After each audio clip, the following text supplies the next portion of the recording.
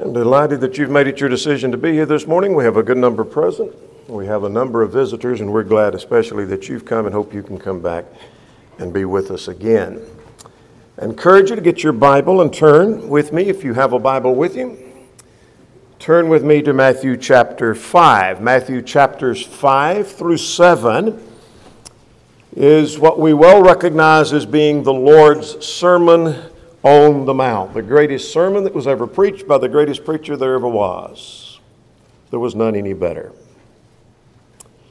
In this mountain message, Jesus has many comparisons to what others thought and what others did, with a challenge to do better. Now, I recognize that throughout that contrast, in chapter 5 particularly, it has been said, or you have heard it said, that there are direct quotations from the Old Testament, and there are times he's contrasting the Old Testament to the New Testament, and this is my law now. This is the New Testament law. But there are some things wherein he's contrasting some things that the Pharisees believed, the Pharisees had said, the things Pharisees had done to the kingdom law that he is proclaiming in chapters 5 through 7. Let's look at verse 20 of Matthew chapter 5. For I say to you, unless your righteousness exceeds the righteousness of the scribes and Pharisees, you'll by no means enter the kingdom of heaven. Notice Jesus says your righteousness needs to exceed the righteousness of the scribes and Pharisees. One only needs a smattering knowledge of the righteousness of the scribes and Pharisees to understand it wouldn't take a great deal to exceed their righteousness. And you'll see how that's the case in a moment. So Jesus talks about exceeding the righteousness of the scribes and the Pharisees. There's three things we want to define. What is he talking about when he talks about righteousness? And when he talks about the righteousness of the scribes and the Pharisees, and your righteousness needs to exceed that. He's talking about how one strives to be right. This is how they were striving to be right before God. Their means of doing that, their method of doing that, their attempt to do that is something that you need to exceed. Secondly, we need to talk about exceed. What does exceed mean? It means to go beyond, to surpass, to excel, to outstrip. You need to exceed what the Pharisees and the scribes did with reference to their striving to be right with God. You need to do better than that. You need to surpass that. You need to excel that. You need to outstrip that. So here is the challenge before us. The challenge is not in quantity, but the challenge is in type and in kind. So when Jesus is saying you need to exceed the righteousness of the scribes and the Pharisees, he's not saying you need to do just a little bit more than they did. If they did 4 in something, you need to do at least 5 or 4.5 so that you're doing better than they are. If they made a 10, you need to do 11. That's not what he's saying. Not in quantity, that if they did 3 righteous acts, you need to do 4. That's not what he's saying. But we need to exceed and excel and outstrip in type and in kind. A different kind of seeking to be right before God than what you saw with the scribes and the Pharisees. So let's talk about exceeding in righteousness based on Matthew 5 and in verse 20. Again, the text says, I say to you, unless your righteousness exceeds the righteousness of the scribes and Pharisees, you'll by no means enter the kingdom of heaven. In other words, we can forget going to heaven, forget being in the kingdom of God currently, forget being in fellowship with God if our righteousness doesn't outstrip the righteousness of the scribes and Pharisees. Let's look at 7 different things by way of contrast. Here's the first. We'll contrast what they did on the one hand and what God expects of us on the other hand. Let's talk about they. They refers to the scribes and the Pharisees of chapter 5 and verse 20. They were good theorists, but poor practitioners. They were good theorists, but poor practitioners. What do we mean by that? Well, they taught, but did not do. Let's go to Matthew chapter 23. Now, when you were at Matthew chapter 5, you probably were thinking, when we talked about the righteousness of the scribes and Pharisees, you have to be thinking about this scathing rebuke of chapter 23, because this exposes their righteousness. Here is what they did, verses 1 to 3. He spoke to the multitude and to his disciples, saying, the scribes and the Pharisees, that's our subject matter, sit in Moses' seat. Therefore, whatever they tell you to observe, that observe and do. What do you mean he sat in Moses' seat? They try to tell you what Moses said. They try to instill in you to follow the law of God. Well, when they tell you that you observe and do, if they're citing the law of God, if they're citing the law of Moses. That observe and do. But do not according to their works, for they say and do not do. Now notice what he just said. They say and they do not do. What he's saying is, when they take the law of God and they point out you need to keep the Sabbath, when the Sabbath was binding, then you need to keep the Sabbath. When they tell you to love your neighbor, then you need to love your neighbor because they're showing you from the revelation of God. But don't do like they do though. Why do you say that, Jesus? Because they taught, but they didn't do what they taught. They may teach love your neighbor, but they didn't love their neighbor. They may teach that you are to be forgiving, but they wouldn't be forgiving. They may teach you ought to be kind, but they wouldn't be kind. They would teach you ought not steal, but they may be stealing themselves. They were good theorists, but poor practitioners. Now, how can we exceed that? Well, we are to preach or practice what we teach and teach what we practice, the doctrine of Christ. In other words, we're to put our money where our mouth is. We're to practice what we preach. In other words, it's not talking about whether you are a full-time preacher, but when we proclaim something and we cite the book of God, we're preaching to someone. And when we tell them this is what the Bible says we are to do, this is how God wants you to live, we need to practice what we preach. Let's go to Matthew chapter 7. Same sermon, same preacher. Let's go to chapter 7 now. In chapter 7, verse 21, not everyone that says to me, Lord, Lord, shall enter the kingdom of heaven, but he that does the will of my Father which is in heaven. Here is one who's claiming to be righteous. Lord, Lord, he's my leader, he's my ruler, but he doesn't do what he says. Good theorist, poor practitioner. But he says it's the one who does the will of my Father. Now, verse 22, many will say to me in that day, Lord, have we not prophesied in your name, and in your name cast out demons, and in your name done many wonderful works? You see, we're doing great things, and we're telling others to do great things. And then he would say at verse 23, depart from me, I never knew you. Let's go to the book of James, chapter 1, verses 22 and 23. He said, be doers of the word and not hearers only, deceiving yourselves. If I'm listening to the truth, acknowledge the truth, even tell someone else that is the truth, that's not enough. Be doers of the word. For if anyone is a hearer of the word and not a doer, he's like the man who beholds his natural face in a glass, and he observes himself and goes away and forgets all of that. He doesn't do anything that God would have him to do. Let's go to one more passage along that line. 1 Timothy chapter 4 and in verse 16. As you're turning there, this is advice to young Timothy. And what Paul is telling young Timothy, a young preacher of the gospel, here's how you can be effective as a teacher. The scribes and Pharisees were teachers. They were trying to teach. But Timothy, here's what you need to do to be an effective teacher. Look at verse 16. Chapter 4, verse 16. Take heed to yourself and to your doctrine and continue in them. For in doing this, you'll save both yourself and those that hear you.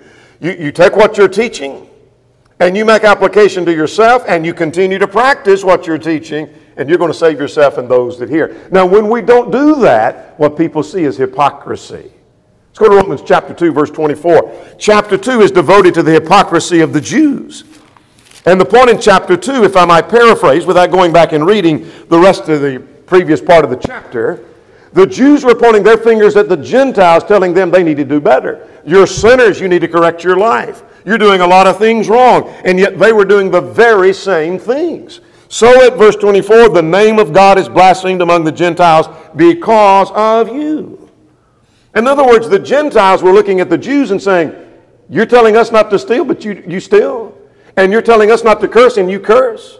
You're telling us not to bow down before idols, and yet you bow before idols. You're doing the same thing. You're hypocrites. When we practice what we teach, then we are exceeding the righteousness of the scribes and Pharisees. Here's the second thing. The scribes and the Pharisees bound on others, but refused to be bound.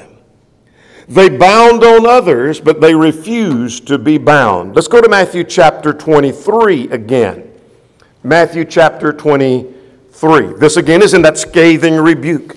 We just read verses 1 through 3. Let's pick up at the next verse, verse 4. For they bind heavy burdens hard to bear and lay them on men's shoulders, but they themselves will not move them with their fingers. Not one of them with their fingers. In other words, they bind rules upon people.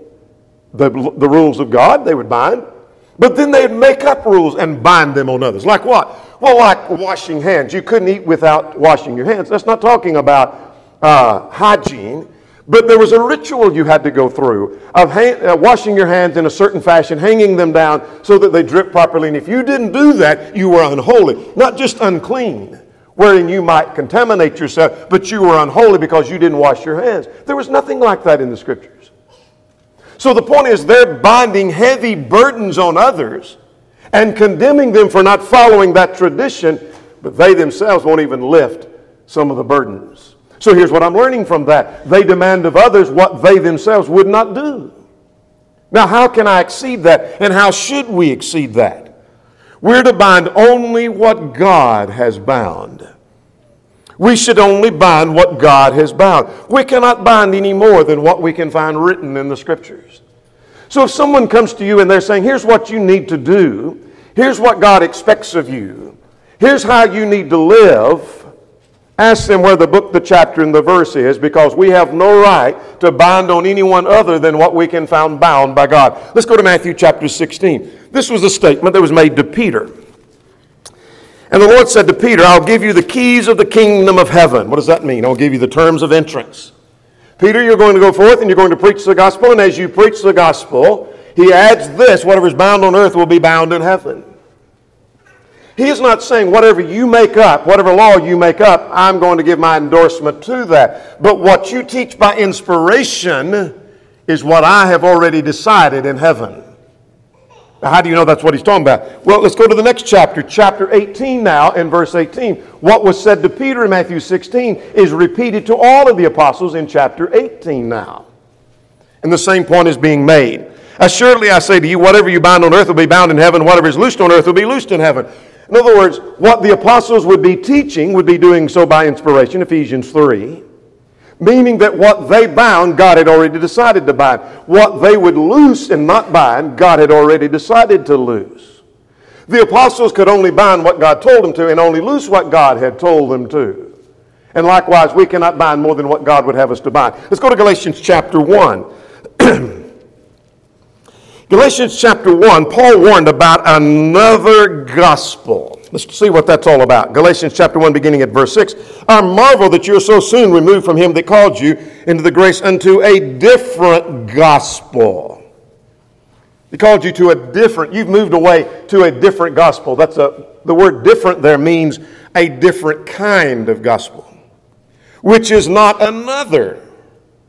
What's the word another? It's another word. It's a different word. It's another of the same kind. In other words, this false teaching that you've been exposed to is different from the revelation of God. It is not like the revelation of God. It's not just another version of the same thing of the revelation of God.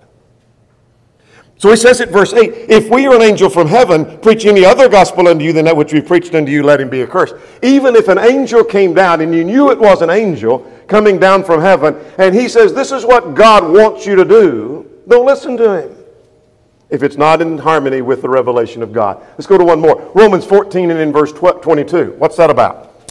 This is in the context of a Christian liberty that you have. You can eat meats or you could refuse to eat meats. It doesn't matter about that. Doesn't matter either way.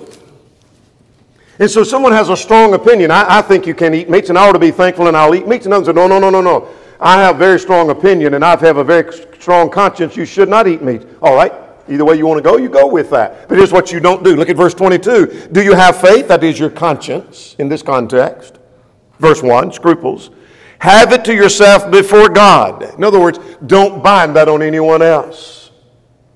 So you have a personal opinion. You have a strong conviction, but you can't find it in the revelation of God. Don't bind it on anyone else. So when we only bind what God has bound, then we are exceeding in the righteousness, or exceeding the righteousness of the scribes and Pharisees. Number 3. Here's what they did. They did righteousness in order to be seen of men. They did righteousness in order to be seen of men. Let's go back to Matthew chapter 6.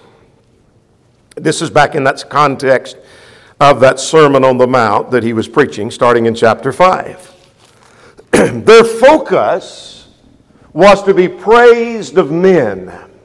Even when they're doing good things and right things and part of the revelation of God, they're doing things to be seen and to receive the praise of men. Notice Matthew chapter 6 now.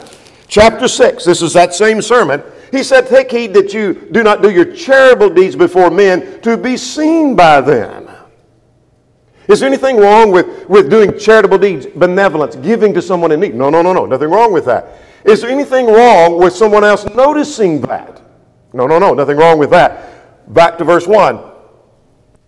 They're doing it to be seen of men. They want people to take notice of that. In other words, I'm being charitable, but I only want to be charitable so that I'm receiving the praise and notice of man. What was it wrong what they were doing? No, not wrong what they were doing. It's the motive with which they were doing that. Let's go to chapter 23. Let me remind you, that's that scathing rebuke. We've been looking at chapter 23, beginning at verse 5.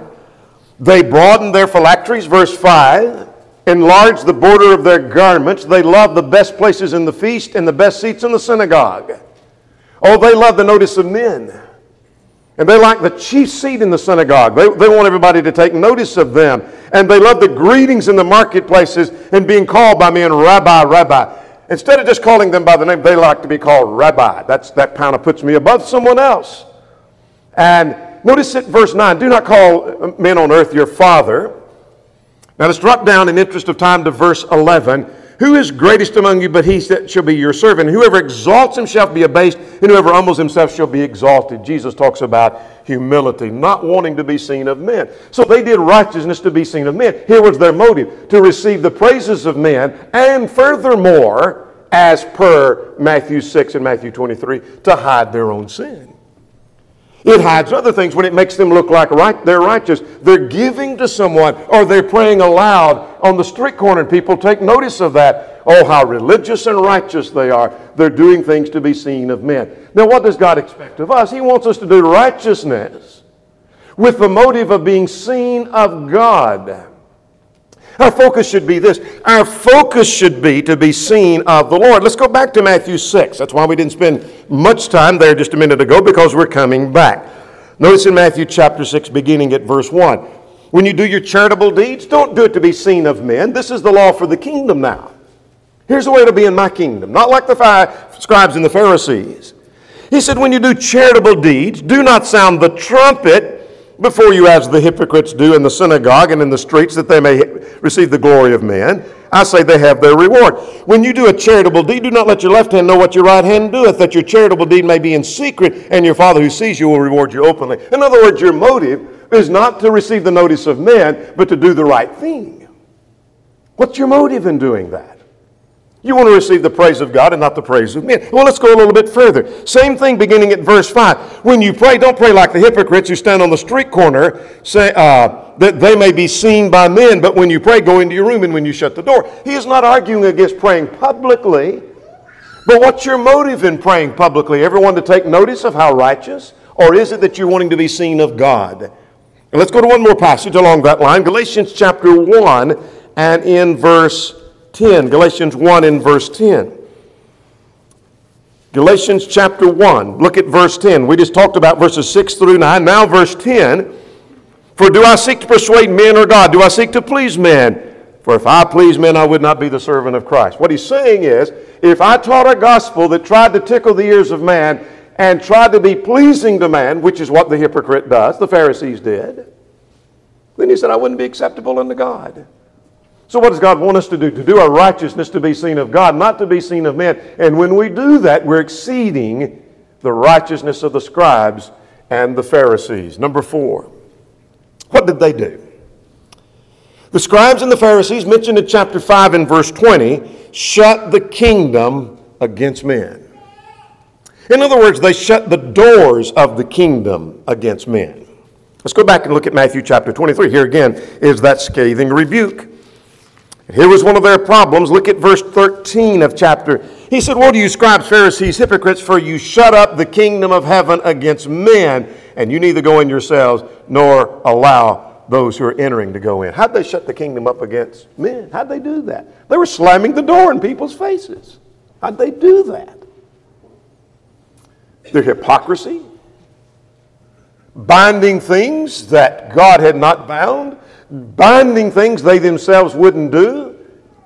When they're doing things to be seen of men and their motive becomes obvious, all the things dealt with in this context, their hypocrisy, their impurity, verse 28, all of those things shut the door of the kingdom, where people begin to see that and say, you know what, if that's the way the people of God's kingdom is, I don't want to have any part of that.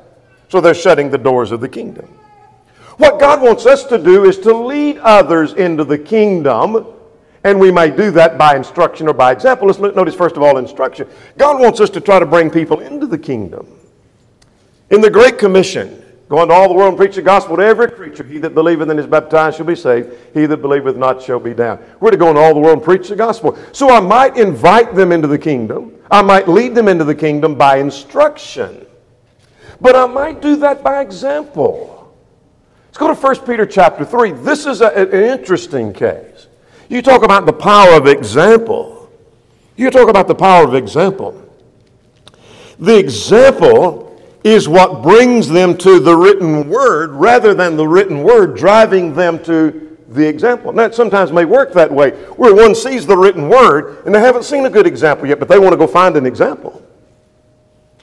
1 Peter 3 is where they saw the example first and are refusing to listen to the word, but they're driven by the power of an example. 1 Peter chapter 3, what's it about? Verses 1 and 2 is dealing with a wife who has become a Christian while her husband is still a non-Christian.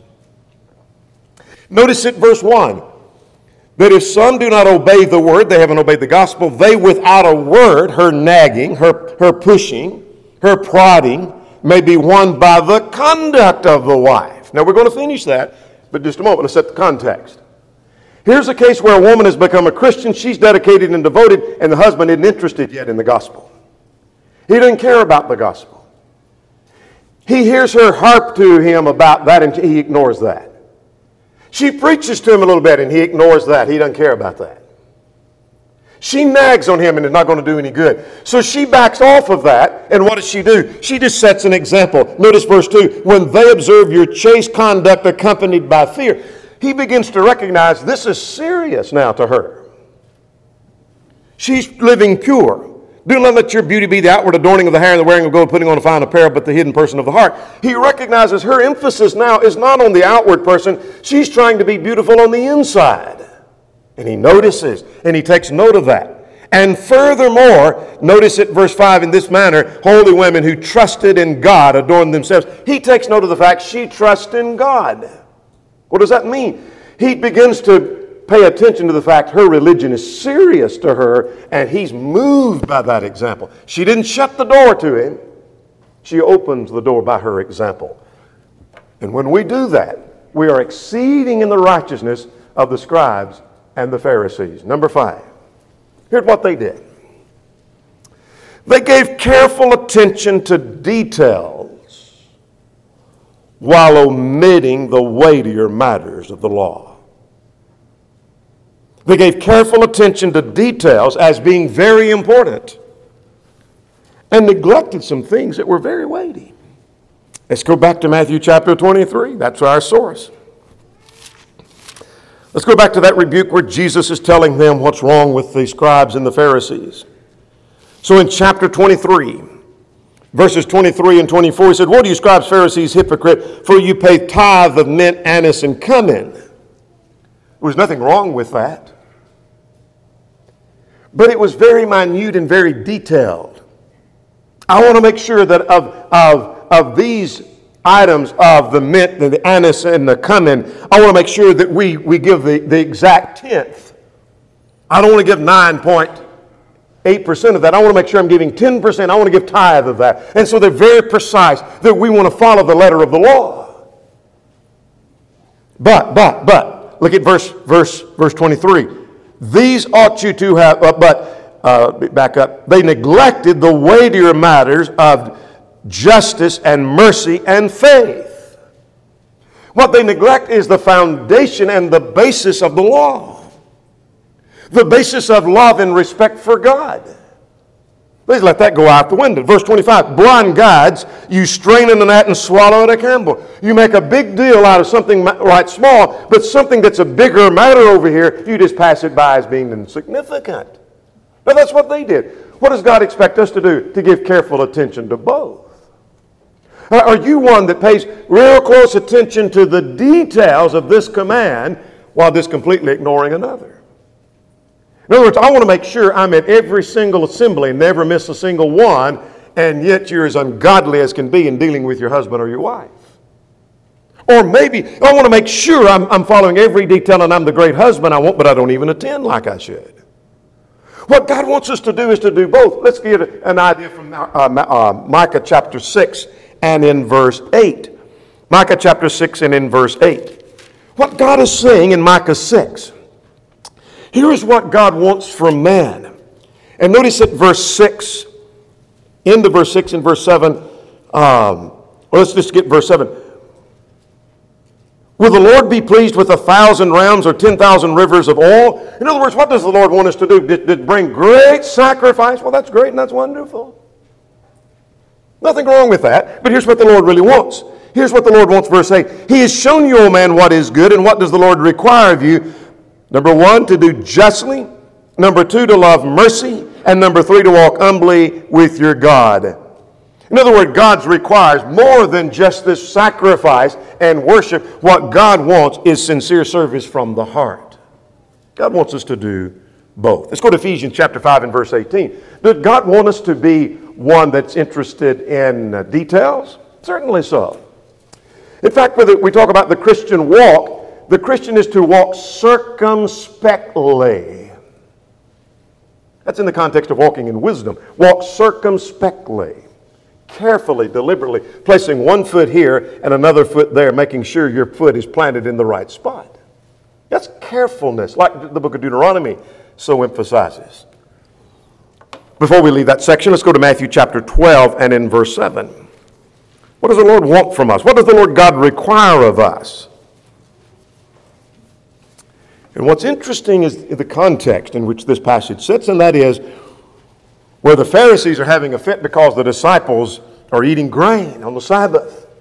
They thought, that's a violation of the Sabbath. And it wasn't a violation of the Sabbath at all. So at verse 7, God said, I desire mercy and not sacrifice, but you have condemned the guiltless. What's he saying here? What he's saying is that what I want from you is more than an outward form of service. I want true, sincere service from the heart. That's what God wants. God wants both. God wants paying attention to the details, but he wants service that's from the heart. When we do that, we're exceeding in the righteousness of the scribes and Pharisees. Number 6. What did they do? They were careful to avoid outward sin, but they were corrupt within. Let's go back to our text in Matthew chapter 23. They would clean the outside of the cup. In other words, they wanted to avoid the appearance of being a sinner. They wanted to avoid the outward show of being a sinner.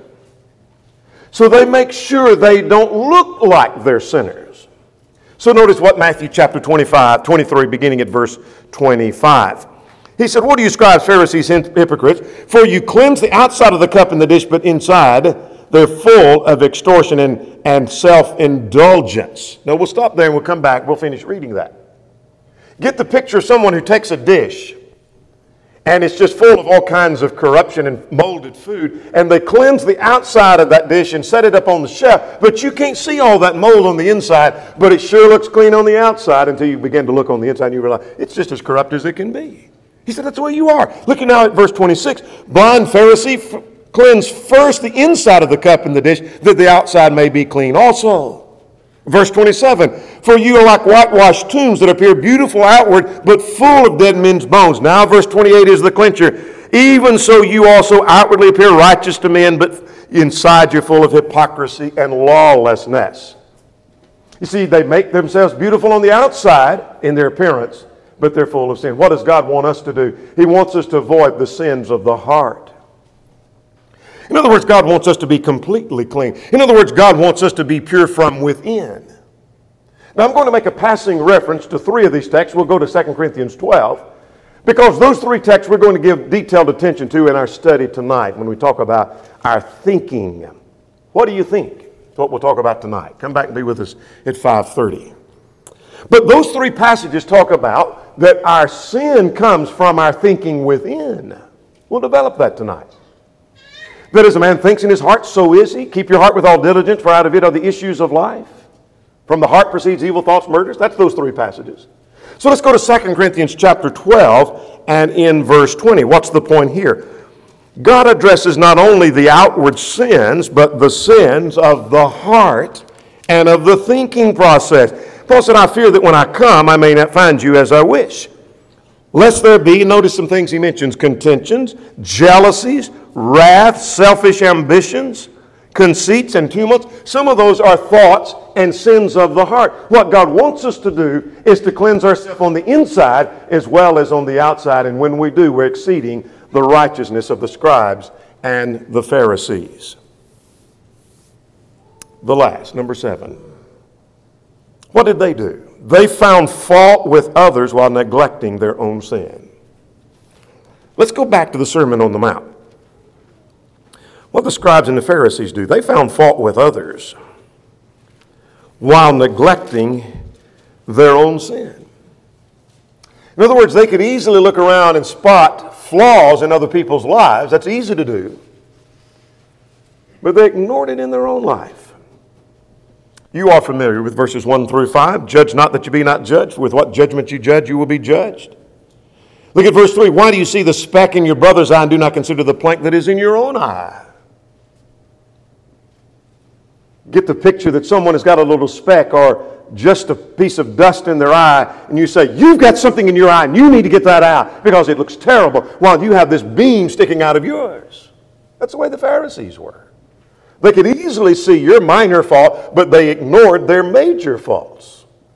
So what does God want of us? God wants us to correct our own sin first and then help other people. Let's go back to that same text in Matthew chapter 7. Notice at verse 5. Hypocrite, that is the one who does that, is a hypocrite. They see faults in everyone else.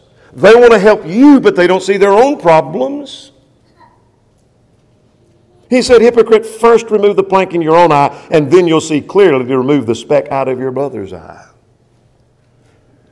Understand, Matthew 7 is not condemning taking the speck out of someone else's eye. It is not condemning pointing out the speck in someone else's eye. It is not condemning judging someone else. It is condemning doing that while you yourself are doing much worse. First, get yourself all cleaned up, and then you go and help someone else. And when we do that, we're exceeding the righteousness of the scribes and the Pharisees. Matthew 5:20, Jesus says, except you exceed the righteousness of the scribes and Pharisees, you'll by no means enter the kingdom of heaven. You can't enter the kingdom of heaven unless you're exceeding the righteousness of the scribes and Pharisees. What have we seen? Well, they were good theorists, but poor practitioners. God wants us to practice what we preach, which is the doctrine of Christ. They bound on others what they themselves refused to be bound by. God wants us to only bind the doctrine of Christ. They did righteousness to be seen of men. God wants us to do righteousness to be seen of God. They shut the kingdom of heaven against men. God wants us to lead others by our teaching and by our example. They were careful with details and omitted the weightier. God wants us to give attention to both. They were careful to avoid outward sin. God wants us to be careful to avoid even the sins of the heart. And they found fault with others but didn't see their own, but God wants us to correct our own and then help those who may have problems in their life. There may be one or more present this morning who's not a Christian, who's not a child of God. Would you come believing that Jesus is the Christ, the Son of the living God? Would you repent of your sins, acknowledge your faith, and be buried in the waters of baptism for the remission of sins? If you're subject in any way, would you come while together we stand and while we sing?